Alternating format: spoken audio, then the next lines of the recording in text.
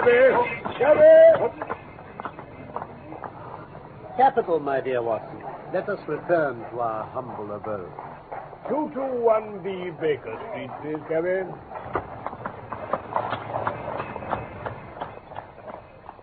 From London, we present The Missing Three-Quarter, a play for radio by Michael Hardwick, based on the short story by Sir Arthur Conan Doyle. The Missing Three-Quarter. Things had indeed been very slow with us. I had learned to dread such periods of inaction, for I knew by experience that Sherlock Holmes's brain was so abnormally active that it was dangerous to leave it without material upon which to work. For years, I had gradually weaned him from that drug mania which had threatened once to check his remarkable career, but I was well aware that the fiend was not dead, but only sleeping. Therefore, I blessed the hour on a gloomy February morning some 7 or 8 years ago that a telegram arrived at Baker Street with an enigmatic message to break that dangerous calm which brought more peril to my friend than all the storms of his tempestuous life.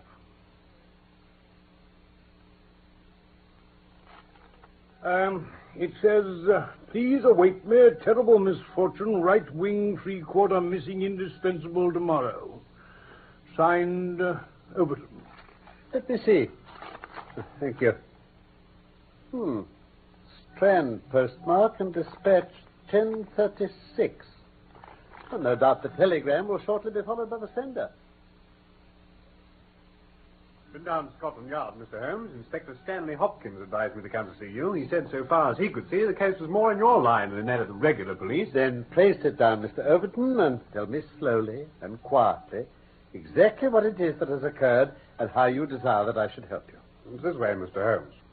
I'm the skipper of the Cambridge 15, and Godfrey Staunton is our best man. Tomorrow we play Oxford. Yesterday we all came up and we settled at Bentley's private hotel. At 10 o'clock I went round and saw that all the fellows had gone to roost. This morning the porter comes to me in a great state of agitation. Mr. Overton, sir. Good heavens, man, what on earth's the matter? It's Mr. Staunton, sir. He's gone. Gone. His room's empty. His bed's not been slept in. I don't follow you. Nice things here. Oh, yes, they're still in his room, but he went off last night, sir. He did towards the Strand with another fella. I see him go. What other fellow? Rough-looking chap with a beard. He called here with a note from Mr. Staunton. I took it up to him. I thought he was going to faint after he'd read it. Faint? Yes, he fell back in his chair as if he'd been poleaxed. I'll give him a drink of water. And then he said it was all right, and he'd come down here where the fellow was. Then they had a few words, and off they went towards the Strand. Almost running they were, sir. And what did you do when you heard this, Mr. Overton? I wired to Cambridge to find out if anything had been heard of him there. Could he have got back to Cambridge? Yes, there's a late train, but no one has seen him. Incredible. Just before the varsity match. What did you do next, then? I wired to Lord Mount James. Why, to Lord Mount James? Godfrey's an orphan. Lord Mount James is his nearest relative. His uncle, I believe. Indeed? Well, this throws new light upon the matter. Lord Mount James is one of the richest men in England. So I've heard. Godfrey's his heir, and the old boy's nearly 80. Cram full of gout, too. They say he could chalk his billiard cue with his knuckles. Oh, poor fellow. He's an absolute miser. Have you heard from Lord Mount James? No. Well, I have a clear day, and I shall be happy to look into the matter. Now, let us step round together to this hotel and see if the porter can throw any fresh light upon things. Can you describe the man with the beard for me? Well, he was about 50. Not a gentleman, but not a working man, if you see what I mean, sir. What state would you say this bearded man was in? Calm? Excited? Oh, he's very pale. Very pale indeed. And I did notice, when I give him the note to take up, his hand was shaking something terrible. Did you take any other message to Mr. Staunton? Yes, sir. Telegram. What time was this? Oh, it was about 6. I took it to him in his room. Were you present when he opened it? I waited while he wrote the answer. Did you take the reply? No, sir. He said, all right, porter, I'll take this myself. What did he write it with? Oh, a pen, sir. Have you, by any chance, the pair of telegraphic forms on which he wrote this message? Yes, sir. Here they are, sir. Good. They haven't been used since. Thank you. Now then, if I hold this form up to the window... See anything? It's a pity he didn't write in pencil. I rejoice to perceive, though, that he wrote it with a double-pointed quill pen. And I can hardly doubt that we'll find some impression upon his blotting paper. I think the time has come for us to visit our missing gentleman's room. Yes, I fancy this is what we're looking for. Hold it up to the mirror, Mr. Holmes. Oh, that's unnecessary, Mr. Overton. The paper is thin and the reverse will give the message. You see? Stand by us, for God's sake. So these 6 words are the tail end of the telegram which Godfrey Staunton dispatched a few hours before his disappearance. Stand by us, for God's sake. Sounds pretty desperate, Holmes. Evidently, he saw a formidable danger approaching from which someone else could protect him. Us. It says stand by us. Yes, Watson. So another person was involved. Man with a beard. Then what is the connection between Godfrey Staunton and the bearded man? And what is the third source from which they sought help against that pressing danger? Well, all we have to find is to whom the telegram was addressed. Exactly, my dear Watson. Your reflection, though profound, had already crossed my mind. But I dare say it may have come to your notice that if you walk into a post office and demand to see the counterfoil of another man's message, there may be some disinclination on the part of the officials to oblige you. Oh, really, Holmes? Meanwhile, I should like, in your presence, Mr. Overton, to go through those papers which have been left upon the table. Certainly. Letters and bills, mostly. No, nothing here. Oh, by the way, Yes? I suppose your friend was a healthy young fellow, nothing amiss with him. Sound as a bell. Perhaps he was not so strong as you supposed. With your assent, I will put 1 or 2 of these papers in my pocket in case they should bear upon our future inquiry. One moment. Who are you, sir? And by what right do you touch this gentleman's papers? I am a private detective, and I'm endeavoring to explain his disappearance. No, you are you? And who instructed you, eh? This gentleman, Mr. Staunton's friend, was referred to me by Scotland Yard. And who are you, sir? I'm Cyril Overton, sir. Then it was you who sent me a telegram. My name is Lord Mount James. I came round as quickly as the Bayswater bus would bring me. So, you have instructed a detective? Yes, sir. And are you prepared to beat the costs? I have no doubt, sir, that my friend Godfrey, when we find him, will be prepared to do that. But if he's never found, answer me that. In that case, no doubt his family... Nothing of the sort, sir. Don't look to me for a penny. No, not a penny. I am all the family that this young man has got, and I tell you that I am not responsible. You understand that, Mr. Detective? I quite understand your position. Perhaps you don't quite understand mine. Godfrey Staunton appears to have been a poor man. If he has been kidnapped, it could not have been for anything which he himself possesses. The fame of your wealth has got abroad, Lord Mount James, and it is entirely possible that a gang of thieves has secured your nephew in order to gain from him some information as to your house, your habits, and your treasure. Heavens, sir, what an idea. I never thought of such villainy. What inhuman rogues there are in the world. But Godfrey is a fine lad, a staunch lad. Nothing would induce him to give his old uncle away. I'll have the plate moved over to the bank this evening. And in the meantime, spare no pains, Mr. Detective, to bring him safely back. As to money, well, so far as a fiver or even a tenner goes, you can always look to me. Good day to you.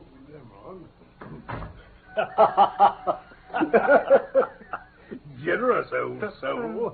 Well, Mr. Holmes, what's next? I'm afraid we must leave you now, Mr. Overton. Shan't hear from you before the match. I'm sorry. I very much doubt it. Best of luck anyway. Thank you, Doctor. Bye. Now, isn't there anything we can do about that telegram, Holmes? It's worth trying, Watson. Of course, with a warrant, we could demand to see the counterfoils, but we've not reached that stage yet. I don't suppose they remember faces in so busy a place as a post office. Let's venture it. Can I help you, sir? Oh, I'm so sorry to trouble you. There's some small mistake about a telegram I sent yesterday. I've had no answer, and I very much fear that I must have omitted to put my name at the end. Could you tell me if this was so? What time was it, sir? A little after 6. And whom was it to? Oh, the last words in it were, "For God's sake." I'm very anxious at getting no answer. Oh, let me see. Ah, here it is. Oh. There is no name at the end. Oh, then that, of course, accounts for my getting no answer. Oh, well, good morning, miss, and many thanks for having relieved my mind. Good morning.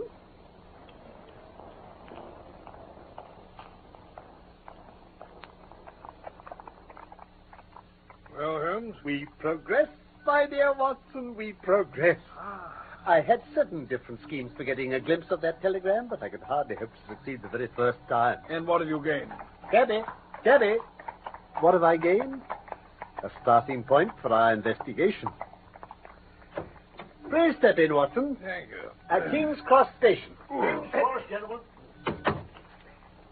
We have a journey, then.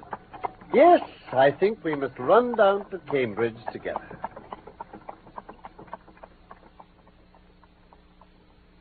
Dr. Leslie Armstrong? I have heard your name, Mr. Sherlock Holmes. I am also aware of your profession, one of which I by no means approve. In that, Doctor, you will find yourself in agreement with every criminal in the country. May I introduce my friend, Dr. Watson? How do you do, sir? Of course, I am delighted to meet one of the heads of our profession. Mr. Holmes, so far as your efforts are directed towards the suppression of crime, they must have the support of every reasonable member of the community, though I cannot doubt that the official machinery is amply sufficient for the purpose. Where your calling is more open to criticism is when you pry into the secrets of private individuals, when you rake up family matters which are better hidden, and when, incidentally, you waste the time of men who are more busy than yourself. No doubt, Doctor. But I may tell you that we are doing the reverse of what you very justly blame, and that we're endeavoring to prevent public exposure of private matters, which must follow when once the case is in the hands of the official police. I have come to ask you about Mr. Godfrey Staunton. What about him? You know him, do you not? He is an intimate friend of mine. You're aware that he has disappeared? Indeed. He left his hotel last night. He has not been heard of since. No doubt he will return. Tomorrow is the varsity football match. I have no sympathy with these childish games. The young man's fate interests me deeply since I know him and like him. The football match does not come within my horizon at all. I claim your sympathy, then, in my investigation of Mr. Staunton's fate. Do you know where he is? Certainly not. Was Mr. Staunton a healthy man? Absolutely. Did you ever know him ill? Never. Then perhaps you will explain this receipted bill for 13 guineas paid by Mr. Godfrey Staunton last month to Dr. Leslie Armstrong of Cambridge. I picked it up from among the papers on his desk. I do not feel there is any reason why I should render an explanation to you, Mr. Holmes. Very well. If you prefer public explanation, it must come sooner or later. You would really be wiser to take me into your complete confidence. I know nothing about it. Did you hear from Mr. Staunton in London? Certainly not. Dear me. The post office again. A most urgent telegram was dispatched to you from London by Godfrey Staunton at 6:15 yesterday evening, and yet you have not had it. I shall certainly go down to the office here and register a complaint. I'll trouble you to walk out of my house, sir. And you can tell your employer, Lord Bud James, that I do not wish to have anything to do either with him or with his agents. Dr. Leslie Armstrong is certainly a man of energy, Watson. I have not seen a man who, if he turned his talents that way, was more calculated to fill the gap left by the illustrious Moriarty. Yes, but what happens now? Oh, my poor Watson.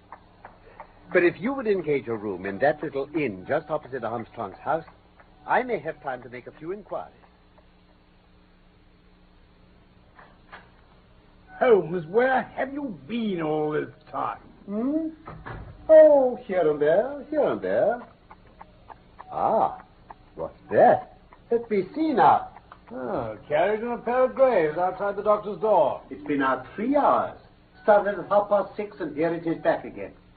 That gives a radius of 10 or 12 miles. And he does it once or sometimes twice a day. Well, nothing unusual for a doctor in practice. Ah, but Armstrong is not really a doctor in practice. He's a lecturer and consultant. Why then does he make these long journeys? And who is it that he visits? Well, how about trying his coachman? My dear Watson, can you doubt that I have already done that? I don't know whether it came from his own innate depravity or from the promptings of his master, but he was rude enough to set a dog at me. All that I have learned I got from a friendly native in the yard of our own inn. It was he who told me of the doctor's habits and of his daily journeys. While he was speaking, the doctor's carriage came round to the door. Well, couldn't you follow it, then? Excellent, Watson. You're scintillating this evening. The idea did cross my mind. There is, as you may have observed, a bicycle shop next to our inn. Yes. Into this I rushed, engaged the bicycle, and was able to get started before the carriage was out of sight. And? He had got well out on the country road when a somewhat mortifying incident occurred. The carriage stopped. The doctor alighted, walked swiftly back to where I had also halted, and told me in an excellent sardonic fashion that he feared the road was narrow and that he hoped his carriage did not impede the passage of my bicycle. Confounded cheek. Oh, nothing could have been more admirable than his way of putting it. I at once rode past the carriage and went on for a few miles. Yes. Then I halted in a convenient place to see if it would pass me. There was no sign of it. Gone off down a side road, then? Evidently. You think he knows where Staunton is, Holmes? I'll swear it. And if he knows, then it'll be our own fault if we cannot manage to know also. No, I shall not be satisfied until I've made the matter clear. I fancy a good deal may depend upon what the morning will bring. More coffee, Holmes? No, thank you, Watson. I've had a note from the doctor. Oh, yes? Listen to this. Sir, I can assure you that you are wasting your time in dogging my movements. No spying upon me can in any way help Mr. Godfrey Staunton, and I am convinced that the best service you can do to that gentleman is to return at once to London and to report to your employer that you are unable to trace him. Yours faithfully, Leslie Armstrong. That man has the cheek of the devil. An outspoken, honest antagonist is the doctor. Oh, well, he excites my curiosity. I must really know more before I leave him. I say, the carriage is at his door now. Ah? There he is, stepping into it. Yes. He's glancing up at our window now. Holmes, supposing I try my luck on the bicycle. Oh, no, my dear Watson. With all respect to your natural acumen, I do not think that you're quite a match for the worthy doctor. Oh, I think that possibly I can attain our end by some independent explorations of my own. You're not going to leave me twiddling my thumbs in this place again, are you? Hang it all. I'm afraid so. Oh, but dash it, Holmes. But I hope to bring back a more favorable report to you before nightfall. Very well, Holmes. I only hope you do. A blank day, I'm afraid, Watson. A blank day. Oh, I might have known it. Where have you been? Having got the doctor's general direction, I visited all the villages upon that side of Cambridge. I've covered some ground, I can tell you. Chesterton, Histon, Waterbeach, Oakington. Oh, what doing? Comparing notes with publicans and other local news agencies. Nothing. Oh, by the way, is there a telegram for me? Oh, yes. Ah. I opened it. I didn't understand it, though. It says, ask for Pompey from Jeremy Dixon, Trinity College. Mean anything to you?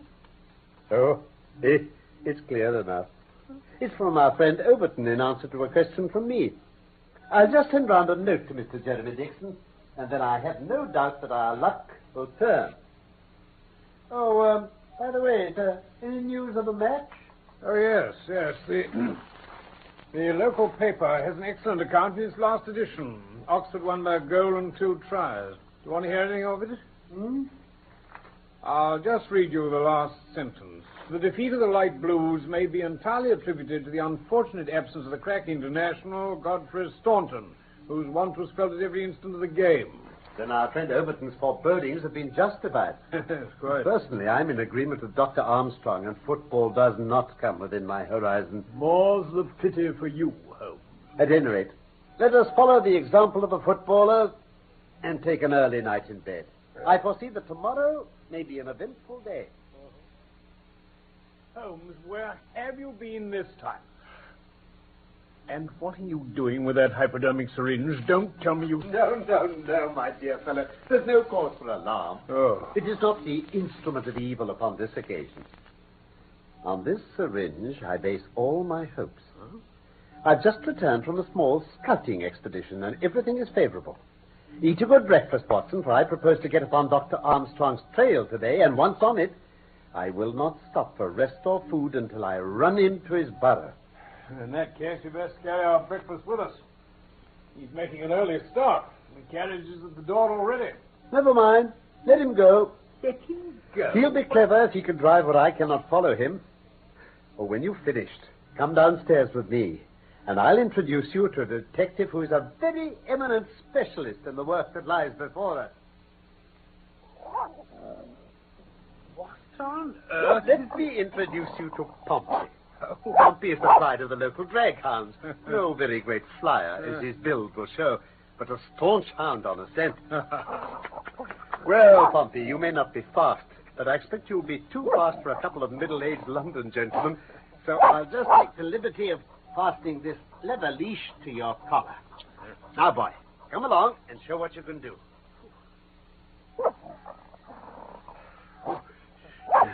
He'll run us off our legs at this rate. What have you done, Holmes? A threadbare and venerable device, but useful on occasion. I walked into the doctor's yard this morning and shot my syringe full of aniseed over the hind wheel of his carriage. A drag hound will follow aniseed from here to John O'Groats. Oh, he's turning off into this lane. What? Hey, Holmes, it goes back almost in the direction of the town. Oh, the cunning rascal. This is how he gave me the slip the other night. This detour has been entirely for our benefit, then. No wonder my inquiries among these villages led to nothing. I'd very much like to know the reason for all this elaborate deception. This should be the village of Trumpington to the right of us. By Jove, here's the brougham coming round the corner. Quick, Watson, quick, or we're done. Into the field.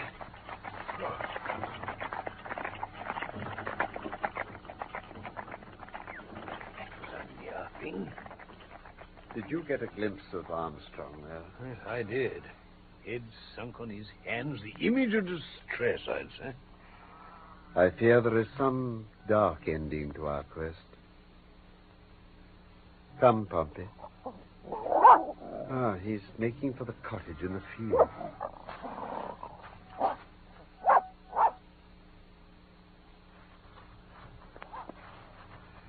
Now we shall see what we shall see. Listen, what's that? The doctor is coming back, Holmes. That settles it. We must see what it means before he comes.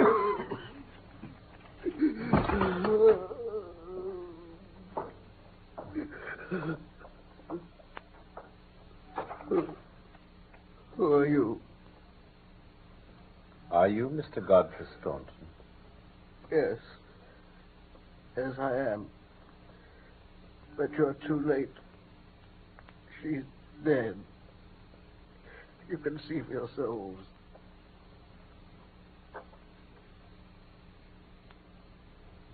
She was very beautiful. And very young. Consumption, Holmes. Without a doubt. We did our best to keep it from everyone. Once a whisper gets about.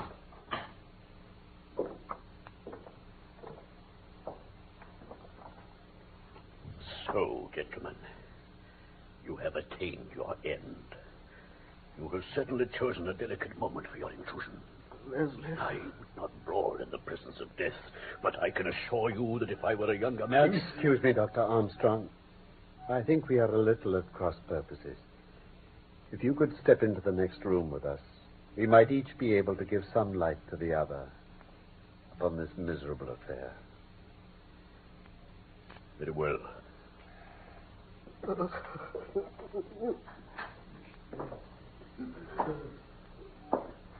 Well, sir?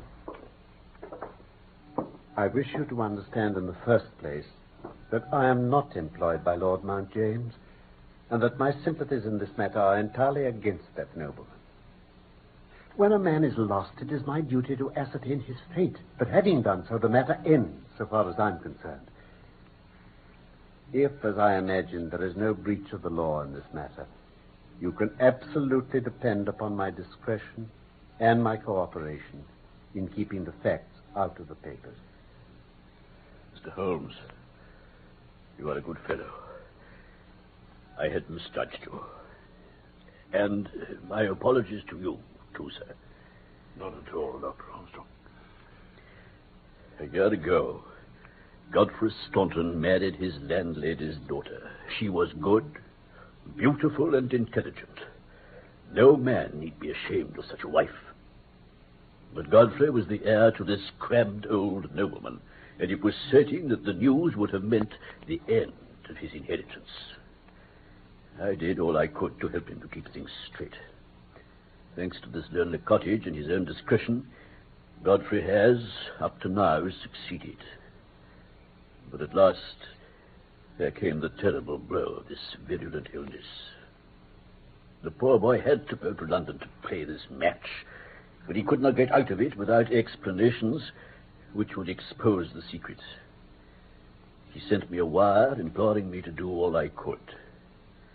This was the telegram which you appear to have seen. I did not tell him how urgent the danger was, but I sent the truth to the girl's father, and he very injudiciously communicated it to Godfrey. The result was that he came straight away and has remained kneeling at the end of her bed until this morning death put an end to her sufferings. That is all, Mr. Holmes. I'm sure that I can rely upon your discretion and that of your friend. Yes, indeed, sir. Come, Watson. Let us be on our way.